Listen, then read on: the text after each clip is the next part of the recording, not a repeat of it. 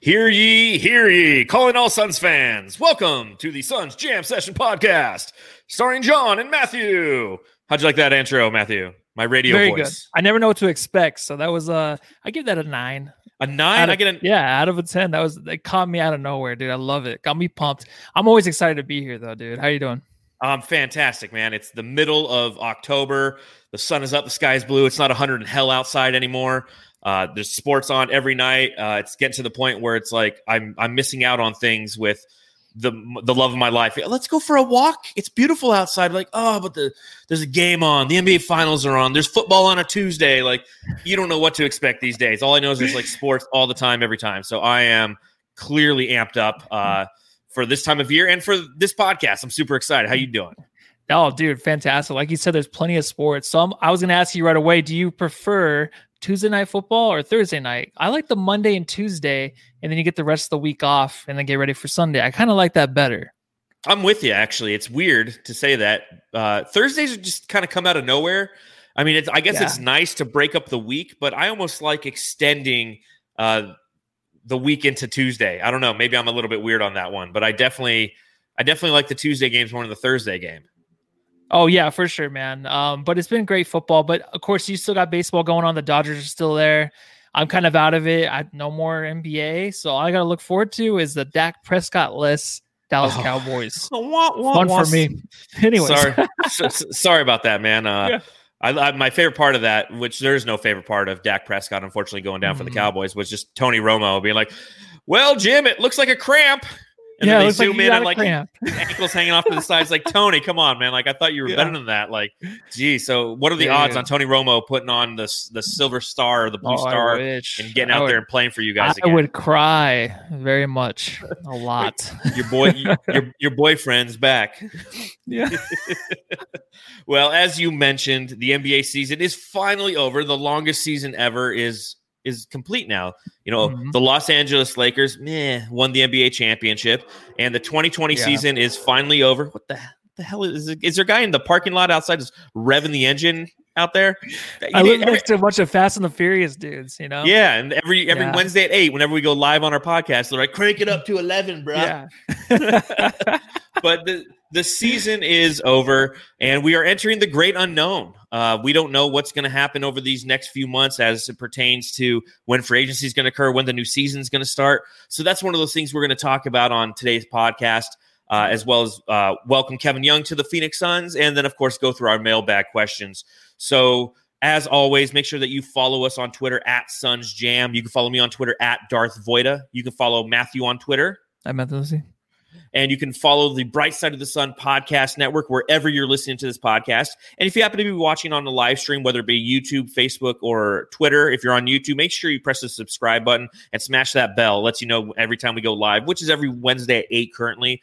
As the season nears, we'll start to go probably 2 times a week again, which I'm really looking forward to that. Yeah, but until that time hits, we're just going to be doing once a week.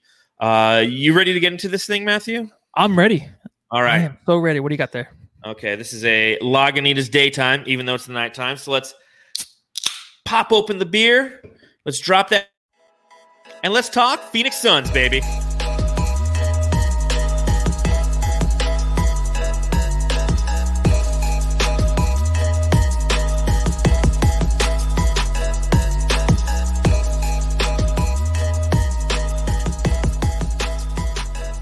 All right, so the first thing we're going to talk about on the podcast today is one of the newest additions to the Phoenix Suns, and that is Kevin Young. Kevin Young is a new assistant coach. So, Matthew, what can you tell us about this guy? Well, I mean, he's there to fill a spot, right? I don't know too much about him. I know he's been an assistant coach for a lot of teams. It looks like the G League too as well. But he honestly, I mean, it's going to be probably another Monte guy, someone that James Jones and Monte trust. When Steve Blake and the other was let go, I was thinking that maybe they would come back, but no, they filled those 2 spots with their dudes. And I think that honestly, he's a guy that is like a player development, not like Kokoshkov, who was supposed to be that, but supposedly someone that can really help the youth, you know, and we have plenty of it. So he can help on that end as well. But, you know, it's exciting to get someone new and not really know what to expect yet. Yeah, it's funny whenever you see a assistant coach leave for the Phoenix Suns. You're like, oh no, what's going wrong? Something wrong with the culture. And then a new guy gets hired. You're like, all right, sweet. Yeah, I can't wait to get to know this guy. Not too much history on him as you know, I mean, he's somebody who coached with Monty Williams in Philadelphia. He was an assistant coach of the Delaware 86er or 87ers. That's their G League affiliate, the 87ers. Don't know exactly why, because I'm not a huge 76ers fan. But became the coach there. Before that, he was with the Iowa Energy, the Utah Flash, Oxford College, Utah Valley State, Shamrock Rover Hoops. So he's somebody who has kind of been in a lot of G League coaching situations. And one thing I found was kind of interesting is he's somebody who really introduced the A to B offense as a part of the Philadelphia 76ers offense a couple years ago with Monty Williams as a fellow assistant coach. And essentially what that was is that's saying A is the point guard, B is your center, and ways to strategically do that within the confines of the offense, having your wings up on the elbows, having, your power forward, kind of 3 feet behind the 3-point line, and then how to kind of maneuver through the court there in an effort to get B, the ball, which in Philadelphia's case was Joel Embiid. So it's going to be interesting that Monty Williams, one, brings him in because he's somebody he knows, he's coached with before, but two, he's somebody who kind of has an offensive understanding of the A to B offenses that's going to really assist the Suns in perhaps finding ways to get DeAndre Ayton the ball, and maybe working with Ricky Rubio and Devin Booker on ways to effectively get him the ball. Because I know that one thing that we've consistently had problems with is getting DeAndre Ayton the ball, whether it be through entry passes, whether he's aggressive enough on the roll, whether we're finding him on the roll. So I think that bringing Kevin Young to the Phoenix Suns in an assistant coach capacity is going to greatly assist in that thing.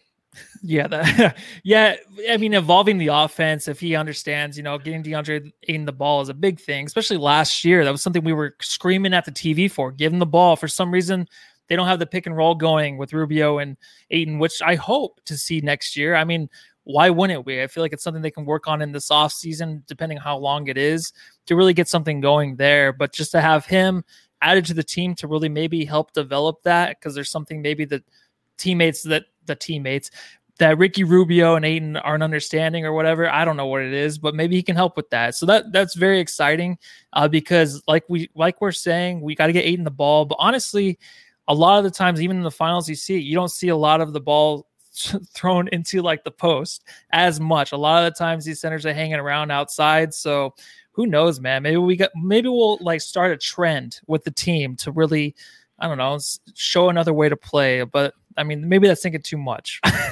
No, I don't think so at all. I think that, the way to be effective on offense in the NBA these days is to be multifaceted. And if Kevin Young can bring a wrinkle to our offense that is untraditional, as you mentioned, you don't see a lot of teams nowadays coming up the court, slowing the game down and trying to hit their big in the post. Anthony Davis isn't that kind of big. Joel Embiid can be, but chooses not to. Giannis isn't. He's a long guy who's trying to beat you with length and speed and in transition. But I think that if you have somebody who's well versed in that way to attack a defense via that offense, it adds another good wrinkle to your team and could be an effective offense. And we have an ideal player in that. I think that DeAndre Ayton, due to his ability to shoot a 15-foot jumper, makes him lethal. And if you have somebody who can get him the ball deep in the post, because he can get great positioning, and we can't get him the goddamn ball. We can't do any bounce passes in there. We can't do any over-the-top passes. And I think a lot of that's due to poor floor spacing. And it could be because, we're not hitting those right angles. Kevin Young coming in as assistant coach with a history of teaching that kind of offense could potentially provide that type of understanding to Ricky Rubio, to Devin Booker, to Javon Carter, Cameron Payne, whoever's here next year. I think that that's something that, again, it's a positive. You always look for the silver linings when these kind of things occur, especially on guys who we truly don't know, like Brian Randall. I know that he was a really good videographer, and maybe that he can turn on our guys to a better way. It's like, hey, Devin Booker, put down the live streams and, your live stream Call of Duties and start, looking at this aspect of the game and research things through video. So there's different things that you're going to find that are positive for the team as Monty truly builds out his staff. Kevin Young's one of those guys who probably, he interviewed for the head coaching position in Philadelphia. He didn't get it. Mm-hmm. Doc Rivers did. And obviously Doc Rivers is going to bring in his own guy. So he's a guy who is looking for a job. Monty's got a position for him. Hope it works out for the Suns. Oh, definitely, man. Yeah. So what's up? What's next? There's a lot there that you just went through. I can't really hit on every point, but what's going on? Well, I mean, just talk to the Fast and Furious guys outside. They probably heard a couple things. There you go.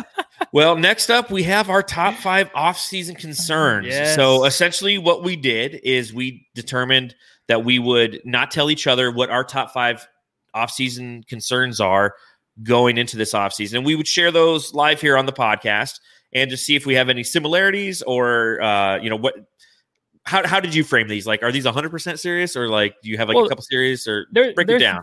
Yeah. So they're just things that you can think of maybe that might keep you up at night. Who knows? Maybe they give you scary dreams, maybe something like that. But these are some things that you would think about with the Suns off-season concerns. So where you might be shatting your pants about, you might be worried maybe they might not handle it correctly. It can be anything. With a franchise going in a really good direction to where I feel like we can really trust them, it's kind of hard to be so worried about too much. But still, I mean, coming off of a losing season again, these are just things that I wanted to bring up to really just see how you feel and the listeners feel about, are these things I should be shatting myself about, or should I not be shatting myself Shatting yourself? Yeah, shatting. Oh, you're getting shattened. All right. So start us off. What's your number 5? All right. So I went a little bit easy on it first. So a big thing for me is the way teams look, of course. So what we've heard, what we've seen is, well, we haven't seen it yet, but there's going to be a new court design. And also there's probably gonna be a new jersey to go along with it. So I feel like the court design where the Suns are going like in a new era where things are really looking up, it needs to really stick. It needs to be a great design on the court. And it's not like when we signed Gortat and Saric Jr., what was his name? Sarge Jr.? Yeah. Well, he reminds me of Sarge. I totally forgot his name. But remember when the Suns were in the middle, just the name Suns, and you can read it back and forth? They have it on their practice court. That was miserable. That's something that I don't want to worry about happening again.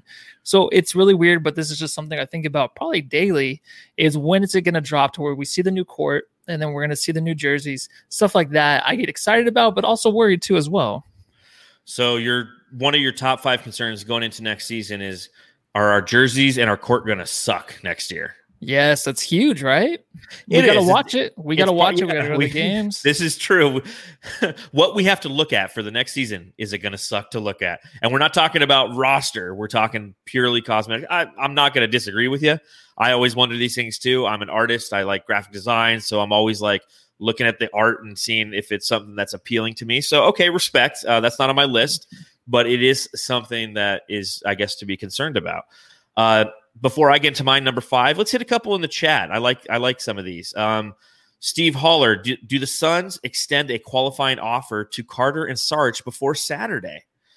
That's a lot more deep than Matthew worrying about what it says in the center court. Matthew, what do you think about that? Well, I was starting it off easy a little bit, Yeah, and honestly, we all worry about that stuff. We're all not really manly men like you, but honestly, the Carter and Sarge thing, that would be crazy. And it's really crazy you bring it up before Saturday. It's like, yeah, here we go, the off season. Things are going to start to happen.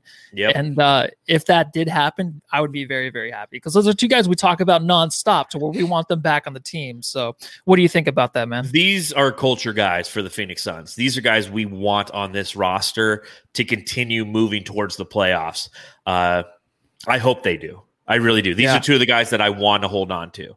So yeah, that's one thing that I'm definitely concerned about. I brought it up. I don't know what your top 5 is, but I know that wasn't one of the ones in my top 5, so I thought that I'd bring that up. My number 5 is, will the draft ever happen, Matthew? Because I just feel like it's been like, so think about this, okay? It's October 14th is when we're recording this. Mm-hmm. The NBA season is officially over. The original game plan was to have the draft on the 16th and free agency on the 18th. Of October. So like everything would have rolled nice and smooth. Boom, boom, boom. It would have been like, Mike Tyson, back in 1998, just punching fools left and right. You just didn't know where it was coming. There's going to be so much fun and information and exciting things. And like, I've said it before, but this draft is just like, I'm so sick of researching this draft class. If I got to watch another Tyrese Halliburton highlight, like I'm going to shoot myself. Like I'm so tired of this draft class. I want to get to the NBA draft. So that's my number one concern. What keeps me up at night is like, when is this draft going to happen? You know? That's a good one, man. That's better than my number one, honestly. And it's something I think about too a lot, but we're just now getting started too. So, I mean, we went through a lot of the guys on our own. We probably shouted out maybe 4 or 5 so far to where we included them in the podcast, but there's so much more to do. And it's just now getting started kind of, you know? Yeah, it really is. It's a concern. The draft is like almost a month away, but it's still a month away, dude. Yeah, like I just want it to happen already. Like I want to get excited for who the next player is on the Phoenix Suns. And you know, one of the fun games we like to play, what's his jersey number going to be? Like that's always a fun one to play. And I can't do any of that until the fucking draft happens. So come on, let's get that draft going. All right, how about I go into my number 4? Yeah, go ahead. My number 2, or I'm sorry, my number 4, it kind of plays into yours. Okay, perfect. Bring it. But I'll just throw it out there really quick. So when the draft when the draft does happen, I mean, we talk about so much, and I just mentioned it, how I do trust the front office, and I feel like when the draft happens and the Suns start to move back, or else they take someone that we don't like, because we've been talking about every guy. I feel like it changes every week who I want the Suns to get. I just feel like I'm worried about the repercussions of who we might get, how we move back, just like when Cameron Johnson was selected. You know, there was a lot of bad feedback, just like, what the are Suns doing? That was basically it. And I'm kind of worried that might happen again, but then I'm also not, but I don't think that's going to happen again. So it's not too high on my list, but it's something to where I feel like we just trust the organization and the right pick will happen. So when the draft finally does come, I feel like we have a strategy and I'm willing to go through with whatever happens. Obviously I have no choice, but I honestly think though, that I don't think the Suns would overact too much, but I just hope they don't. Well, I think that there's a couple things playing in our favor this year. One, seeing what James Jones did in the last draft, you have to kind of trust what he's going to do. That was kind of the first big unknown. This was going to be James Jones's first solo draft. And then, you know, he traded down and then, you know, he did the TJ Warren deal the day of, and there was all these different things and levers that he was pulling. And in the process, we got Cameron Johnson, who everybody thought was a stretch, that he probably should have gone around the 20th pick, not the, what pick did we even get him at? I don't 11? remember. 11. God, it's 11. been like a year and a half now. So 11th pick overall. So, I mean, knowing now that what we didn't know then is that James Jones has a system and he's going to stick to it. And on his first draft, it hit, in my opinion. Cameron Johnson it's definitely somebody who has assisted this franchise, is something that we're excited to watch moving forward. So you have that. The second thing is there's no one James Jones could take at number 10, or even if he trades down or if he trades up, maybe if he trades up. But there's no one who that was a stretch. There's no way you should have gone after that guy. Like, that's true. You just don't know this year. There's such a long gap in between the last time any of these guys played any competitive basketball in front of a crowd or on TV that you really don't know. It's truly a crapshoot. And all we're doing is taking 2 die and we're throwing them against the wall and hoping that we hit 7 this year. And I think that there's a lot of guys who could potentially assist in getting us, you know, to that next level, but no one who's going to truly be a franchise changer. You have a bunch of this is a draft of Cameron Johnsons. It's a bunch of guys who are going to be fantastic role players. And I think that, so essentially what I'm doing is, of this concern that you have, Matthew, I'm trying to talk you down off that ledge. I'm trying to assist you sleep better at night without the use of melatonin. Okay. So that's what I think in this draft, your number 4 thing. I truly think that given James Jones' very brief track record, coupled with the fact that this draft class is not going to be something that is going to be questioned as far as stretches are concerned, I think that we'll be okay. All right. Yeah. And I feel much better. This is why I'm here tonight for this, so I can finally get some sleep after a week. Okay. I'm happy to assist. That's what I'm here for, my friend. All right. Real quick, before I go into my number 4, I want to thank our sponsors. Oh, we have none. All right. On to my number 4. Will we use the cap space wisely? This is something that obviously is the great unknown. We don't know what that final cap number is going to be. I'm hoping they release it. They'll probably release it sometime after the draft as free agency, which they're talking about might be in December now. So we'll get some more guidance there. But according to Slam Online, the Suns are projected to have the 6th most cap space in the NBA. So if you go through and you look at the different cap numbers, Atlanta's number 1. They have $44 million in cap. Then you have the Knicks at $42 million. Detroit's number 3 with $30 million. Miami, which is crazy to think because they just went to the NBA Finals. They're going to have $21 million, almost $22 million in cap space. Charlotte has 19, and then the Suns will have about 19 as well. And then the number 7 team is the Memphis Grizzlies, and they have negative $21 million in cap space. So looking at those numbers that Slam Online provided, you come to the understanding that the Suns are one of 6 teams that could potentially make some moves. Now, we talked about it time and time again. I can't tell you how many times we've interacted with our Jamster listeners, and kind of their number one question is like, what are the Suns going to do in free agency? What are the Suns going to do in free agency?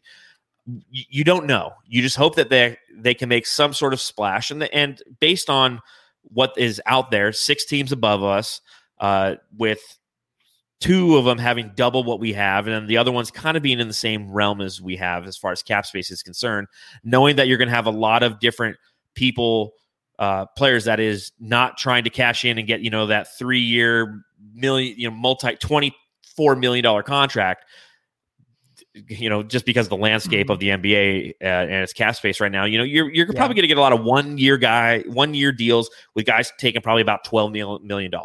And if we have that cap space at about 18, almost $19 million, we might have the capacity to bring somebody in here and court them, if you will. Say, hey, come to Phoenix.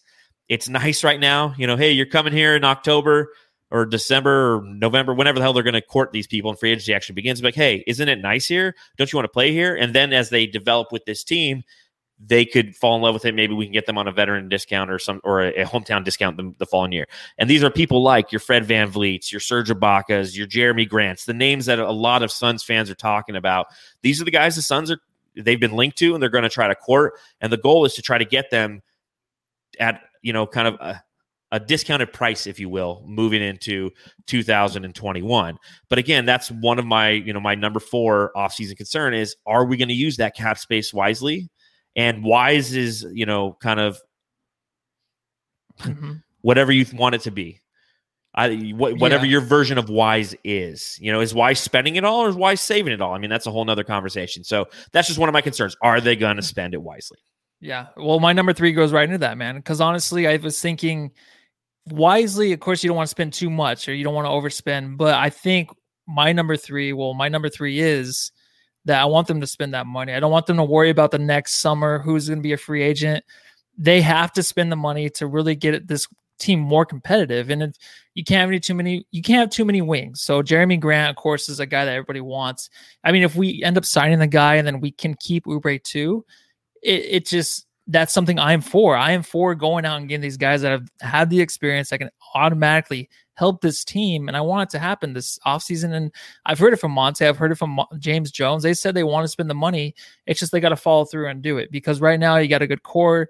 You can't worry about the next offseason thinking like maybe we'll get somebody if we hold off, because that's just been the Suns for forever. No one wants to come here if we're not losing or if we're not winning in 10 years. So what do we have to build? We got to start building now, because you never know what's going to happen, to where there might be a trade. Maybe there's a player that we can get rid of during the middle of next season and save money that way to get another big free agent the next summer. Just stuff like that might happen. So my concern in number 3 is really just spend that money. And I really hope that I woke up one day, Bleacher Report shows that the Suns signed someone that I love, because that would be fantastic, man. Well, it's funny because we talked about that on the last podcast, and I'm of the belief that we need to save money. But as I talk about it, I'm like, I agree with Matthew. We should definitely spend that money. It's a valid concern. It really is. It really is, man. Going into this season, spend what you have. I mean, we are one of those teams, because we can get somebody on a discount knowing that they're not going to be here. It's not going to be a prolonged contract. So you can get somebody, spend that money for this year, and you're still going to have money the next year. So why not try to bring in somebody here and move this team towards the playoffs? Completely agree with that, man. Completely agree with that.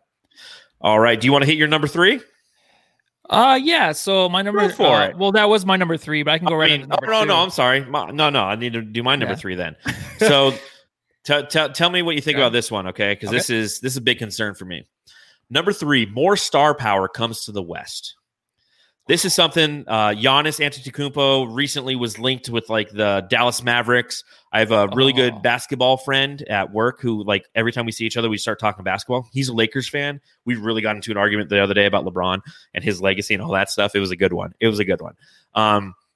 But he was talking about that today. He's like, hey, did you see the rumors about Giannis coming to the West or coming to the Mavs, and how sick would that be with Luka and Giannis and Porzingis, and I was just like, my response to him was, of course Giannis is going to come to the fucking West because everybody comes to the West. Like the Suns can't catch a goddamn break. Like my response was, why doesn't anybody go to the East? Like, can't we have a couple different teams get worse? And that's one of my concerns going into next season.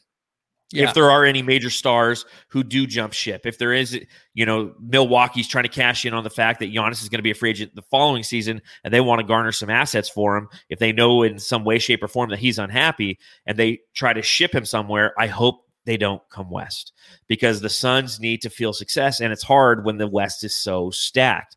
I'm worried that, the Kings will get better. I'm worried that Memphis continues to, kind of hold court. I'm worried that New Orleans is going to get better. I mean, when you start to look at the West going into next season, it's going to be tough, man. Yeah, man, if that happens, though, the only way to solve that issue is just to get rid of the conferences. You have to by that time. I mean, if these players keep coming out West, because why would you not want to live in the West Coast? Like, it's obviously better. But the West Coast is the best coast. It really is. But honestly, I think that the West is going to continue to get worse or harder. More harder. Is that how you say it? But honestly, I don't know if Giannis is going to move. So if Giannis moves to the West and he comes to Dallas, that just sucks for Suns fans because you have Giannis and Luka. That is miserable. This is one thing I wanted to say too, where Porzingis, I don't think will be on the Mavericks going forward. I know Mark Cuban said he doesn't want to mess it up. He doesn't want to get rid of Luka like he did Steve Nash, and then he wants to keep Porzingis because he doesn't want to make a mistake. But I think the better thing is they got to get rid of Porzingis for that team. For some reason, I just don't see it working out with those two. So I mean, if you swap out Giannis for Porzingis, hell yeah, the West is getting better. But all you got to do is just get rid of the conferences. You don't have to worry about it anymore. But that's not going to happen. Close. They're very, very close. I think it's closer than we think. I think it can be maybe another couple years, and you can really just spread it out to where just the best 16 teams are here, and I'm ready to play in the playoffs, and that's what we want. I mean, they're giving the people what they want in the NBA, and I think it's coming down to that, to where we can just get rid of the conferences, and it would be fantastic. Well, it would be nice if that were true, but I think that, I mean, there's reasons conferences exist, and primarily that's for travel. It'd be tough to kind of figure out some hierarchies and things of that nature as far as, scheduling is concerned, because the way that the West works is, you play your inner division opponent 4 times, you play your conference guys 3 times, you play everyone else 2 times. So it works out that way. That's how you get the 82 games. If they go to an even muted more schedule, I mean, I don't know how they would do it. I'm sure there's much brighter minds than us trying to figure those kind of things out. But again, it's just, it worries me that the West will once again become stacked, because I feel like every time the Suns go into an offseason, I'm confident in their ability to kind of progress the next season, which hasn't been often lately, but definitely last year I was confident in what we were doing.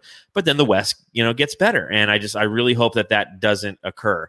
And I think that one way to negate that is what Steve Haller says in the chat, is just be honest to the Suns. How about that one?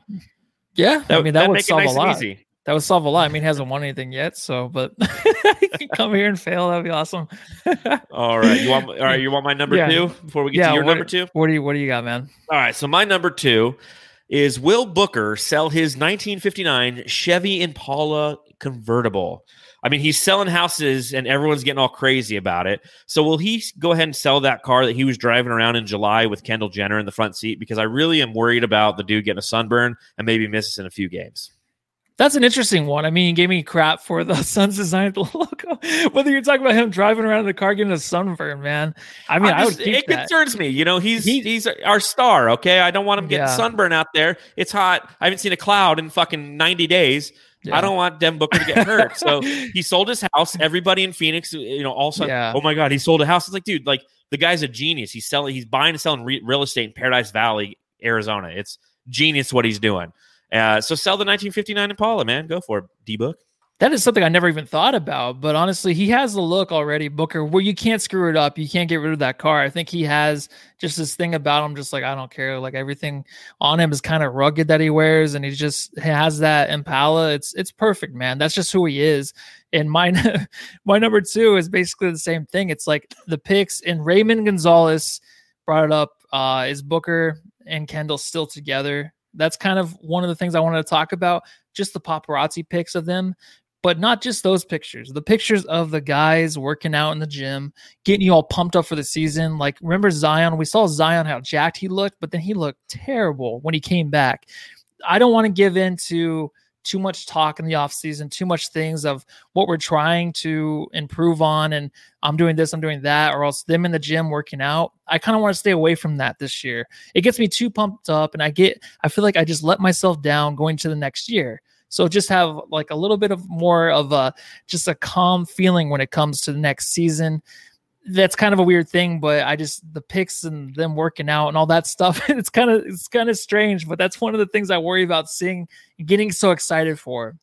That's just weird. Well, but like, are you concerned because you think that, we're not focusing on the right things? I mean, it's like the social media kind of concept. I don't know. Have you seen that thing on Netflix called The Social Dilemma? No, I never seen that actually. Dude, I heard about it. Gotta watch it, man. I'm scared to watch it. I'm scared. No, you should. It's a great watch. It essentially is talking about all the different things that, how we're attached to our phones. And every time a notification pops up, it's almost like, you're going to a casino. It hits the same kind of note in your brain. And, people are molding their lives. And we all know this, but people are molding their lives around social media and how they're perceived and things of that nature. So I highly recommend that literally, like, after this, I went turn off like all my notifications except for like Bleacher Report, anything sports related, but like I don't need to know if somebody's commented on something on Facebook.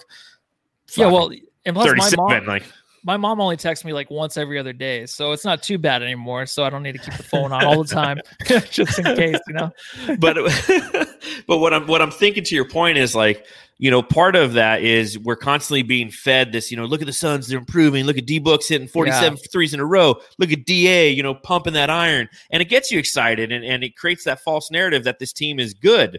And then you get on the court and they're not good. And that could be, it creates an expectation of excellence, and then you get the real product, and it hurts. It's almost like taking a selfie, put it on Facebook, and then like nobody clicks like on it. All of a sudden, like something that you were proud of and you were, you're, I'm putting that out to the world. I think I look good. And everybody's like, no, you don't. It hurts your psyche. So maybe, is that where you're coming from? Yeah, exactly. It's all of that. That was deep, man. That's like, it's just Dr. Voida right here.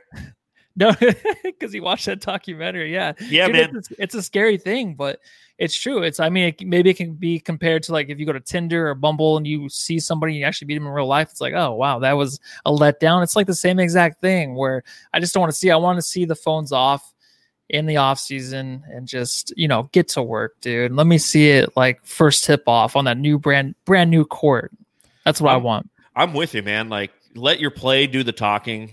Please. Of course, there's social media teams for the Suns and for everybody now, and they're going to try to portray that image, and cool. Yeah. But maybe I just won't pay attention to it this year because I watched a documentary and I drink beer, and therefore I know things. Okay, I trust you. All right. So tell me, what's number one? Number one for me is I am worried about getting the fans back in those seats, because honestly, I feel like there won't be any reason to restart the season if there's no fans. I mean, the players say, even Jared Dudley today on the Bill Simmons podcast was talking about they need the fans. Anything that is happening in that bubble is 100 times better if there's fans in the seats. Obviously, of course, you can't right now, but why not just wait until we can get maybe half the crowd or even more than that back into the stadium? I feel like they'll figure out a way. They'll figure out a way to get them back in the seats, because I miss going to games. I miss things happening in NBA with the fans behind them. That is like the second best part of the game is the fans. So that's what I'm worried about. I feel like maybe they'll wait to where they can figure out a way to get them back in the seats. But if not, I don't want them to rush it and come back and do another bubble thing, because I'm honestly not for that. I will not be excited if there's another bubble. I'm done with that. The players are done with that. I feel like if they heard they had to do it again, they'd probably throw up. They would probably throw up all over the place, because I would throw up. I would just not want to watch it. Yeah, and it's interesting. You hit it. You hit the nail on the head. There you go. Oh, there it is. 34 minutes into the podcast, Matthew hit the nail on the head. Yeah. The players won't be down for it because they just went through it. Jared Dudley was on the podcast with Bill Simmons today, and he's like, yeah, it was 95 days, and it was tough. It's mentally tough. So you take a look at baseball. Then they're in the league championship series, and the World Series will be starting next week. You're looking at football. They're finding ways to get fans into the stands and still are being safe about it, and that's the key. The NBA was the one sport that was smack dab in the middle of its season, if you don't count hockey, which I don't. I'm just kidding. For all you hockey fans out there, I hope you enjoy it. I don't watch it. I can't say their last names. They're all consonants. But they're the one sport that was, just getting ready to go into their playoffs, and everybody was getting excited, and boom, pandemic hits. So they had to sit back and really have to think about how to execute a bubble experience, while the other sports had the opportunity to kind of, one, take the NBA's lead, but two, learn things and figure out things to, make it safe for the players. That was their primary concern.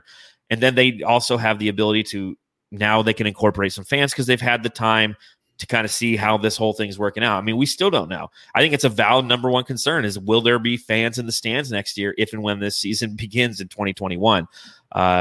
Yours I think is better than mine, so I'm not going to have one. Let's see. Let's click this. You can't do that. Only I get to cheat on these things, dude. Oh, damn it. Okay. Well, Matthew always doesn't play by the rules, and I always play by the rules. So here's my number one concern for the Phoenix Suns going into the 2021 offseason, and that's Sarver fucks it up.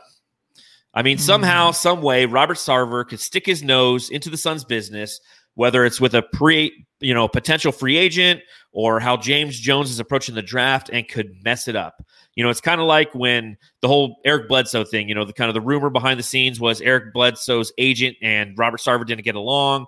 So Robert Sarver said, it's him or the agent, and kind of throwing an ultimatum here. And, there's always that fear. That's the reality of being a Phoenix Suns fan, is Sarver could come in and fuck it up. Dude, that is huge. How did I not even think about that one? Because it could happen just like a notification about the Suns signing somebody I want. You get the notification that someone quit their job because of Robert Sarver. Just as easy.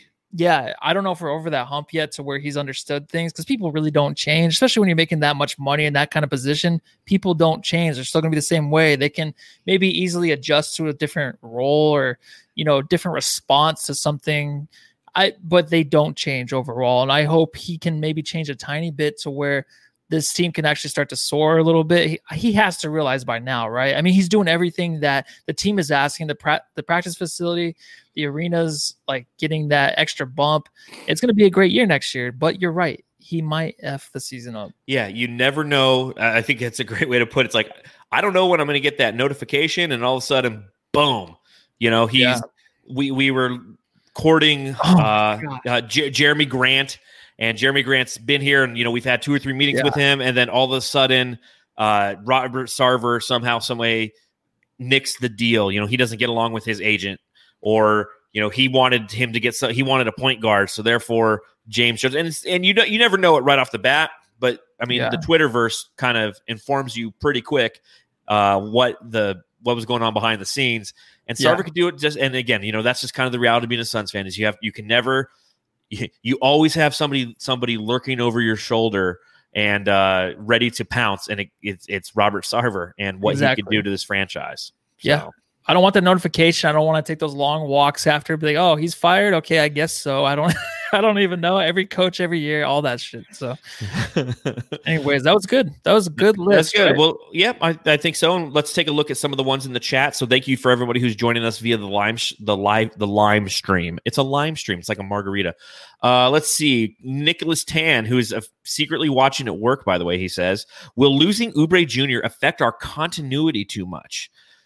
Loaded question, because we don't know what's going to happen with Kelly Oubre. But Matthew, if Kelly Oubre were to be traded, would that affect our continuity on the court? Great question.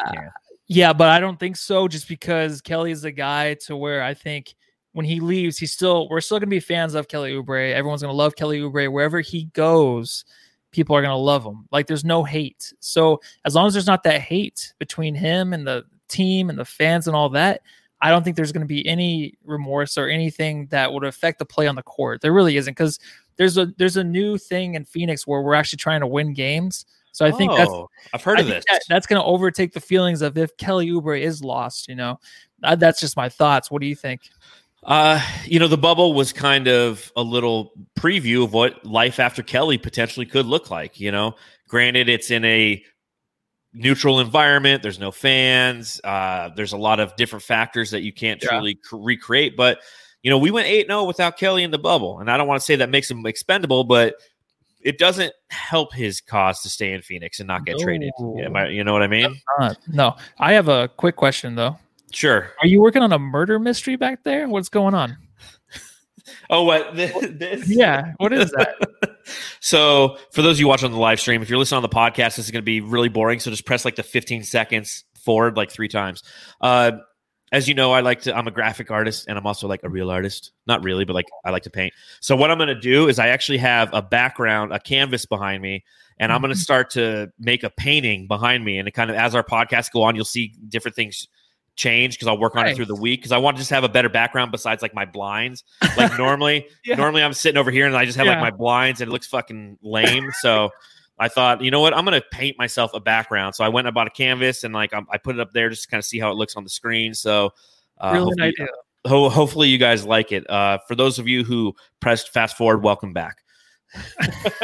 Well, I had to ask, man. No, yeah, I know you've had this look on your face this entire time. I'm like, is there something? Is there a fly on my forehead, or what's going on there? All right, well, it is now that time of the podcast where we talk about things that aren't always Suns related, but are going in the NBA. It is time for thoughts. Brains. So the NBA Finals are over. It's done. The 2019-2020 season's finally over. Matthew, give me kind of your synopsis of the 2020 season and the Los Angeles Lakers as NBA champions. Man, it ended, and it seemed like it ended kind of quick. It's kind of weird to say, but it kind of did because all of a sudden it's like they won.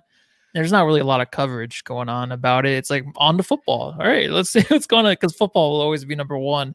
But besides that, I feel like it was a fun time in the bubble. I think that there was a lot of basketball every freaking day, and I can't get over how much fun that was. But for the Lakers to win, my prediction, it does kind of suck. I'm a big LeBron James fan. I think that they were the best team and they came out on top of the Miami Heat, which I started to root for though. They're in game 6. I was like, let's go Miami. Come on. Maybe they can pull it off.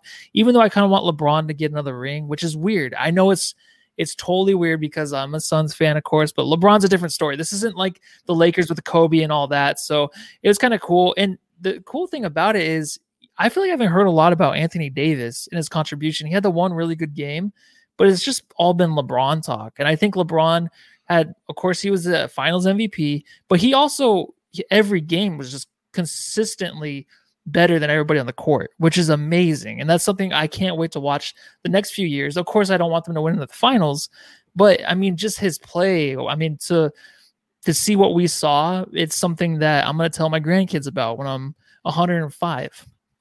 Wow. 105. Yeah, because I don't have any kids right now, so then you got to do the math. You gotta, you got to get a wife. Well, I'm Christian way. I'm not going to go down the whole rabbit hole. I agree, as always, with Raymond Gonzalez. He puts us in the chat once a podcast, and for that, Raymond, I truly appreciate it. MJ's better than LeBron. I will agree with one thing that Nikki Tan says in the chat, and that's, Dragic. I think that we were robbed of a really good Dragic performance in the NBA Finals. Yeah. And for that, it's unfortunate. To your point, it went by super fast. Just the way that the games are played without the travel. Same thing's going on with like the NL and ALCS and the playoffs because they're playing every night, just boom, boom, boom, boom, boom. Yeah. So it's I kind of like it. The bubble experience overall, I mean, I've said it before. I'll say it again. I'll vote for Adam Silver for president. I mean, this guy, the faith he put in other people, the decision making that occurred to pull off the bubble is one of the great accomplishments that the NBA has ever produced. And I think it's something that as we get further and further away from the 2019 and 2020 season, we're really going to look back and go, you know what? That is unbelievable what they did. Yeah. And I will never put an asterisk next to the Los Angeles Lakers for having to navigate the bubble to win a championship. It's unfortunate that you were right and Anthony Davis and LeBron won for the Lakers because I don't like the Lakers at all. But I completely and utterly respect the mental focus that it took to survive the bubble and win. I just feel really bad for the Heat because they were there just as long and they lost. And they lost because they had a couple injuries and they had they were number 5 seed. They weren't a team that was technically supposed to do it. They proved what grit can do and what hard work can do and what focus can do. And it was a pleasure to watch that. I'm just glad the season's over, man. I mean, it was a long season. You got to realize November 4th, 2019 was when Matthew and I got together and we did our first podcast. And once upon a time, we were called the Solar Report. And that was almost a year ago. And we did that after like the third or fourth game for the Suns. And the NBA season just ended like 3 days ago. I mean, you and I picked this year to start doing podcasting. And it was the longest goddamn year ever, man. It was a lot of work and it was a lot of fun. I look forward to continue this, man. It's weird. When I first started, I was so nervous to do it, but now it's just like so comfortable. I mean, maybe I might not seem like it, but if you want to start a podcast, start a podcast. And if you think you can't do it, just do it. You'll do it. That's what happens. Just do it. Who says that?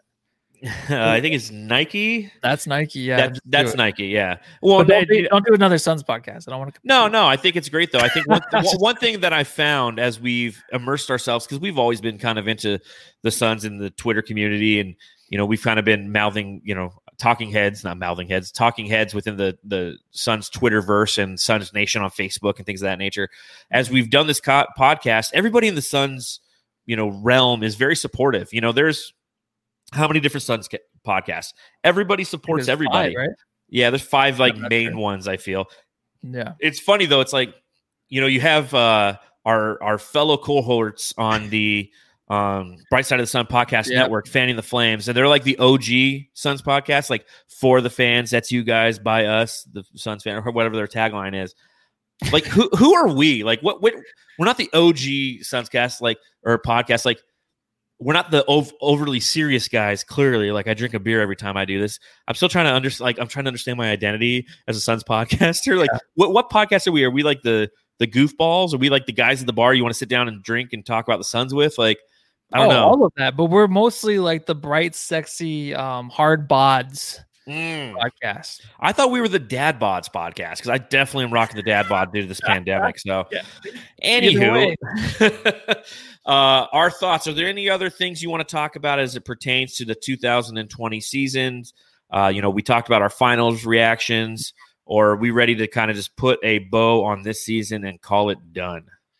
I am ready to call it done. The only thing I can have probably to take away from it is just the copycat league. I feel like that's kind of going away a little bit, maybe from what we saw in the bubble. But besides that, I mean, I am ready to rock and roll into next season. Let's do it. I'm with you. And I think that's a valid point too. As we look into 2021, what's everybody going to copy now? I mean, everybody let's copy the Golden State Warriors shooting a gazillion threes works.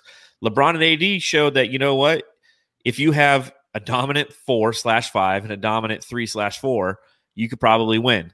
And I think that Jay Dud was talking about it on Simmons today. And he said, if you try to play small ball against the Lakers, you're screwed because you have Anthony Davis, who could be the best small ball center, and LeBron James could be the best small ball power forward in the league. So, good luck trying to do that. So, do people try to emulate what the Lakers did, or is it, more of that? We're just going to play rocket ball and shoot the ball a gazillion times. That's one thing as the 2020 season goes into the rear view. What I'm really excited for, obviously I'm excited to see what the Suns are going to do and how they approach this offseason. But as we get to go into the repainting of the landscape of the NBA right now, because there's a new coach in Philly. There's a new coach in Houston. D'Antoni hasn't signed anywhere yet. So wherever he goes, that's going to be a new system change. So there's going to be a lot of interesting moving parts out there in the NBA, and the ripple effects will affect the Suns. And that's what, as somebody who talks about the Suns all the time, I can't wait to talk about. Like, I can't wait to sit there and be like, oh, damn, Chris Paul is now a fucking Charlotte Hornet. Like, yeah. I don't know. I mean, we made it through the dog days. We really did, through the pandemic. And like, it's all up from here, basically. It has to be, right? News every day, man. Yeah, amen. Glad that's over with. All right, so let's get into some of our mailbag questions provided by our Jamster listeners. Remember that you can always hit us up by emailing us sunsjamsession@gmail.com. Hit us up on Twitter. Go to sunsjamsession.com. That is where you can provide these questions. So the first question was one that, I don't know, I do have my Twitter notifications on, and I got pounded with them at work today because we had at Highside19. He's, for those who are in the Twitterverse, Mbappe for MVP. A lot of great conversations with him, and he tagged a bunch of the different Suns podcasts Yeah. on this question, and then all the different responses were going. Like, I'm sitting there, like, I work in food and beverage at a hotel. I'm like making ranch. By the way, mayonnaise is disgusting, especially in bulk. Like, I had a tub of mayonnaise to make ranch with today. Really jiggly. Oh yeah, disgusting. And I hate mayonnaise to begin with. But anyways, so I have that going on. Like, I have my phone playing music, and all of a sudden it's like bloop, bloop, bloop, bloop, bloop. And this was the question that he posed. That's a long way for me to ask this question. So from Mbappe for MVP, I hope I said that right. I probably didn't. If it came to that, to outduel the Nuggets, would you go as far as offering Jeremy Grant a front-loaded 4-year, $70 million contract, $19 million starting salary, i.e. all the cap space, and then $18 million, $17 million, and $16 million. So you front-load that contract to get Jeremy Grant here and be like, hey, if you come here this next year, you're going to get a shit ton of money. It's going to digress in the next 4 years by the end of your contract, but you get Jeremy Grant. What are your thoughts on that? Yes, automatically, yeah. And if that means you sign him and then you still have Kelly Oubre, maybe Kelly Oubre becomes an asset maybe during halfway through the season for the trade deadline, maybe that's what's going to happen. But like I said, you got to spend it. You got to get these guys, the guys that are proven that the league, 100% of the league is basically saying you Mayo. They're saying you Mayo 100% of the league. Like, no one likes Mayo. So, I mean, if you're going to go with Mayo, then I'm down. But 100% of the league says no Mayo, so I'm out. I don't know if I like that, man. I mean, it's your whole cap space. You're just deleting everything that you have. Good player though. A good player. Don't get me wrong, but I feel like you could probably get somebody else out there. You know, again, I'm really big, and I know you are too. We've both written things on Bright Side of the Sun about Serge Ibaka, but I'm really big on Serge Ibaka. Now, granted, he's older than Jeremy Grant. He's somebody who obviously has a diminishing skill set, whereas Jeremy Grant's kind of swinging into the upswing of his prime. But 4 years is what kills me. You know, the $19 million and deleting all of our cap space in that first year, I'm okay with that to get Jeremy Grant. But if that was like a 2-year deal, that'd be something I'd be interested in, you know, and I think that there's other guys out there that I'd like to focus on rather than spending, you know, blowing our wad, if you will, on Jeremy Grant for 4 years, because that's a long contract these days. I mean, you look at Kelly Oubre, that was a 3-year deal or a 2-year deal. You look at Ricky Rubio, that was a 3-year deal. I mean, the sexy thing to do right now and the thing that makes us a flexible roster is we don't get stuck with these long contracts that are bleeding. Because what happens if Jeremy Grant in year 2 gets injured? And now we're stuck with, you know, $15 and $16 million respectively. I'm not a fan of it. That's the risk. So that's the risk that we never taken as a franchise in forever. I feel like these guys are out there to where they're proven, like they've been in the moments, they can really contribute a lot. And I feel like you just got to load up. And the contract thing, I'm not too worried. I feel like you can't believe in contracts too much. Players will ask out of them. You can trade them, whatever you want to do with those contracts. They're not going to be anything permanent, I don't think. So I feel like the best thing to do is just get one of these guys to help us next year. I don't care if it means spending the cap space. Just go into this next season with a better roster you had last year. That's all I want. I don't care how much way to put it. And then just go into the next summer and figure out from there where you're going to go, you know, one day at a time. Yeah, I don't know. I can't spend that much money. You know, it's not like it's my money to spend, but I just feel like it's too much, man. It's just too much. I get your point without a doubt. I see where you're coming from, but I'd rather get 2 mid-level guys that improve the team and our depth rather than spend it all on one guy like a Jeremy Grant. I like Jeremy Grant. I don't love Jeremy Grant as much as everybody else does. He drove up his price with his performance in the bubble and in the playoffs for the Denver Nuggets. Like before that, we were talking about, I mean, this goes back to podcasts that we were doing in like April or May. You know, it's like, hey, if we can get this guy for like 12 to 15, it's a win. Or that's where we thought his range would be because he was essentially a role player on a good team. But then he had a really good bubble performance. And then boom, shakalaka, everybody wants to pay this guy like $20 million a year. And it's just like, you know, I just don't agree with it. I don't think he's worth that. And I get what you're saying. It's like, yeah, you can pay him $19 million this year.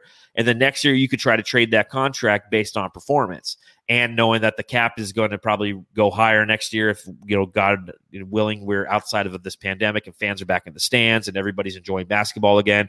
And he becomes, if he's not something that meshes well with the team, which it looks like he could mesh well with the team, you know, both from a personality standpoint and obviously from a basketball fit standpoint, but we could trade him if he doesn't. And I get what you're saying, but I don't think that a contract that big and long is worth it for us going into this offseason. Yeah, that's what she said.